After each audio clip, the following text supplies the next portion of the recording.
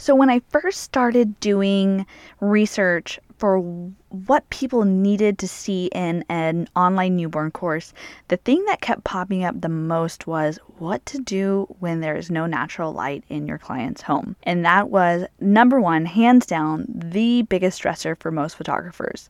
And so I knew that that had to be a really super important part of this newborn course that's coming out. And it is a huge chunk of the course, and I tried to provide lots of different lighting situations in order to kind of teach you to make you more confident when you walked into someone's home. So today I wanted to talk about a few things that you can do when there is no natural light in your client's home. And I know there's a lot of people out there who don't want to use artificial or added light. So I'm going to talk to you people, even though I disagree with you. To each us our own. Why can't I talk like a normal human? Honestly, like, why are you guys listening to this? You guys are crazy. You're crazy for listening to my craziness. So get a pen and paper because I think you're going to want to take notes on this one, guys. As a lifestyle newborn photographer, you know how important quality newborn education is to your business. But where do you find that education without feeling overwhelmed by one quick Google search? Have you ever walked into a client's home and the unknown lighting situation low-key freaks you out? Have you ever handed the baby over to mama at the first sign of a fuss instead of attempting to soothe them yourself? Have you ever brought a list of poses you found on Pinterest, but they were difficult to implement and they felt a little stiff and awkward? Yeah, I've been there too. When I first started lifestyle newborn photography 8 years ago, I couldn't efficiently soothe babies.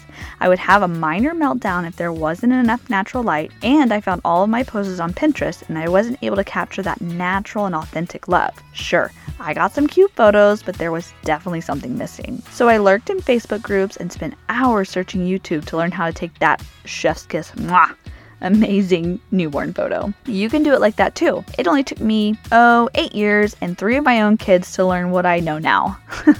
Okay, but seriously, do you want to achieve those beautiful newborn images you dream about and start charging a higher price tag on your newborn sessions in a fraction of the time that it took me? I got you. Enter Calm the Chaos, the Lifestyle Photographer's Guide to Newborn Session. In this virtual self-paced course, you'll learn how to nail in-home lighting in every situation, swaddle and soothe like a baby whisperer, create natural, comfortable poses, plan and execute a smoother session flow. Head to BrittanyRenee.com/newborn-course to get on the waitlist. I've also linked it in the show notes. I'll be sharing sneak peeks from the course, free goodies, and an exclusive offer just for those on the waitlist. Alright, if you know me or if you follow me on social media, you know that I prefer to use added light. It gives me flexibility to shoot in darker rooms without having to stay near the window. Added light doesn't have to be scary, I promise. I mean, I used to be scared of it. I used to be like, I'm a natural light photographer. And you know what I say about natural light photographers or self-proclaimed natural light photographers. It just means you don't know how to use flash and you're scared to admit it. Hard truths, guys. So, flash or added light is really similar to window light if you know how to use it. And you can even use it to enhance your window light. But for the purpose of this episode, I'm going to assume you don't have added light or you just don't want to use it. Let's dive into a few rules to keep in mind with any type of light. And I know I've said this in a previous podcast, but I'm going to repeat it because you can never hear it too many times. You can never hear it too many times. Oh man, my transcript is definitely going to say hair instead of here. So hear it. Number 1. Light travels in a straight line until it's deflected onto another path. You can deflect light onto another path by reflecting it or bouncing it. Number 2, light fades as the source is moved further away. So think of shooting close to a window versus stepping a few feet away. What happens when you step a few feet away? The light isn't as bright. Number 3, the larger the light source relative to the subject, the softer the shadow to highlight transition. So think of a large window versus a smaller window.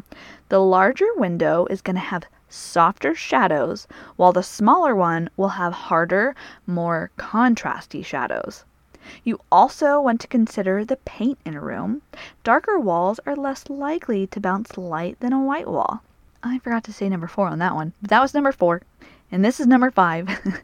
Non-neutral colored walls will create a color cast. So if you have red walls, it's going to put a pinkish reddish tint on your client's skin. Definitely not ideal for babies who are already a little red to begin with. Number 6. Yes, number 6. 45-degree angle is the gold standard for portrait lighting. It helps avoid unwanted shadow pockets on the face and adds some visual interest. So if you were to shoot with light straight on your subject facing directly into the light, there would be no shadows. Shadows help create a more interesting image. You can manipulate your shadows to fit your stylistic needs and create some really awesome images. So let's say you walk into a home and there isn't a lot of light. What are you going to do? Are you going to go into the corner and cry? No, you're not. You're going to stay calm. You're not going to panic. And if there's a window, there is light. Unless they blacked it out for some reason. But, let's not talk crazy here. Second, make sure you're shooting in RAW. It's going to be a lot easier to edit and save those shadows when you're shooting in RAW. Third, make sure your settings on your camera work for lower light. You'll want your aperture as wide open as possible, and that means a low f-stop number. Wide apertures let in more light to your sensor. Bump your ISO up as high as you can without a lot of noise. So ISO is how sensitive your sensor is to light. The higher the number, the more sensitive it will be to light, making your images brighter. But also as you go up, it's going to get a little grainier, so you have to find that fine line before it gets too grainy and go just below that. When shooting indoors, I like to live with my shutter speed between 1/100th of a second to 1/250th of a second. If you've heard me talk about my flash or using flash, you can't shoot any faster than 1/250th of a second with a flash anyway. So depending if there's toddlers or not, I'm going to go as high as 250. If there's no toddlers, maybe, and no flash, maybe I'll go down to 1/100th of a second. As you may well be aware, little kids tend to not sit still very long, so you can't really have that slower shutter speed with them because everything's going to be blurry. In an ideal situation, I want my shutter speed to be a bit faster, but if I'm working in lower light, 1/250th will do, of a second will do. So next, find the light. Remember, larger window, softer shadows. Smaller window, more contrasty shadows.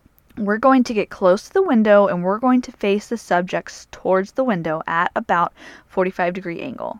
So the window light is going to be hitting the side of their cheek. One cheek, not both, one cheek. You may want to turn them slightly towards the window a little bit more so you're going to be hitting light on both of their eyes. You want to make sure there are catch lights, which is basically just a fancy word for highlights, in both of your subject's eyes. When you don't have highlights in their eyes, they look flat and empty. Not so good, not so good. If it really is still too dark and there are too many shadows for your liking, you can use items to reflect the light back onto your subject. Remember the rule, light travels in a straight line until it's deflected onto another surface. That's where this rule is going to come into play. You can use anything white that would reflect light back into the shadow of your subject. You can use a reflector, even a white foam board, or if you want to get crafty, you can use a Rubbermaid lid. Have someone hold the reflector on the opposite side of the subject as the window, so that the window light hits the surface and directs back into the shadowed area. Now lastly, go ahead and just lean into that darkness. You can create some really cool images in darker situations. So try doing a backlit silhouette in front of the window. Backlighting a baby is a great way to show off their side profile, and you can also catch subtle details like the hair on their skin by using backlighting. In fact, backlighting is the preferred method when capturing a macro or detail shots. You can even use the contrast of a dark background shadow with your subject being more brightly lit to create a really cool negative space image. So, like I said, in Calm the Chaos, the Lifestyle Photographer's Guide to Newborn Sessions, I take you through multiple lighting situations so you feel confident walking into any situation. Again, you can hop into the I guess you're into it. You can hop onto the waitlist to get behind the scenes sneak peek of the course, some pretty cool freebies, and an exclusive offer just for being on the waitlist. So go ahead and head to BrittanyRenee.com/newborn-course, or I shared it in the show notes. So thanks for listening today, guys. If you have any questions about light or any of the rules that I shared today, hop over to Instagram and shoot me a DM or comment in the Facebook group asking whatever your questions about light are. Blah, blah, blah, blah, blah. Thank goodness for editing software because I'm such a weirdo. Thanks so much for hanging out with me today. I'd love to hear what you thought about today's episode or hear any questions you might have. Drop me a DM on Instagram at BrittanyRenee_photo. That's BrittanyRenee_PHOTO.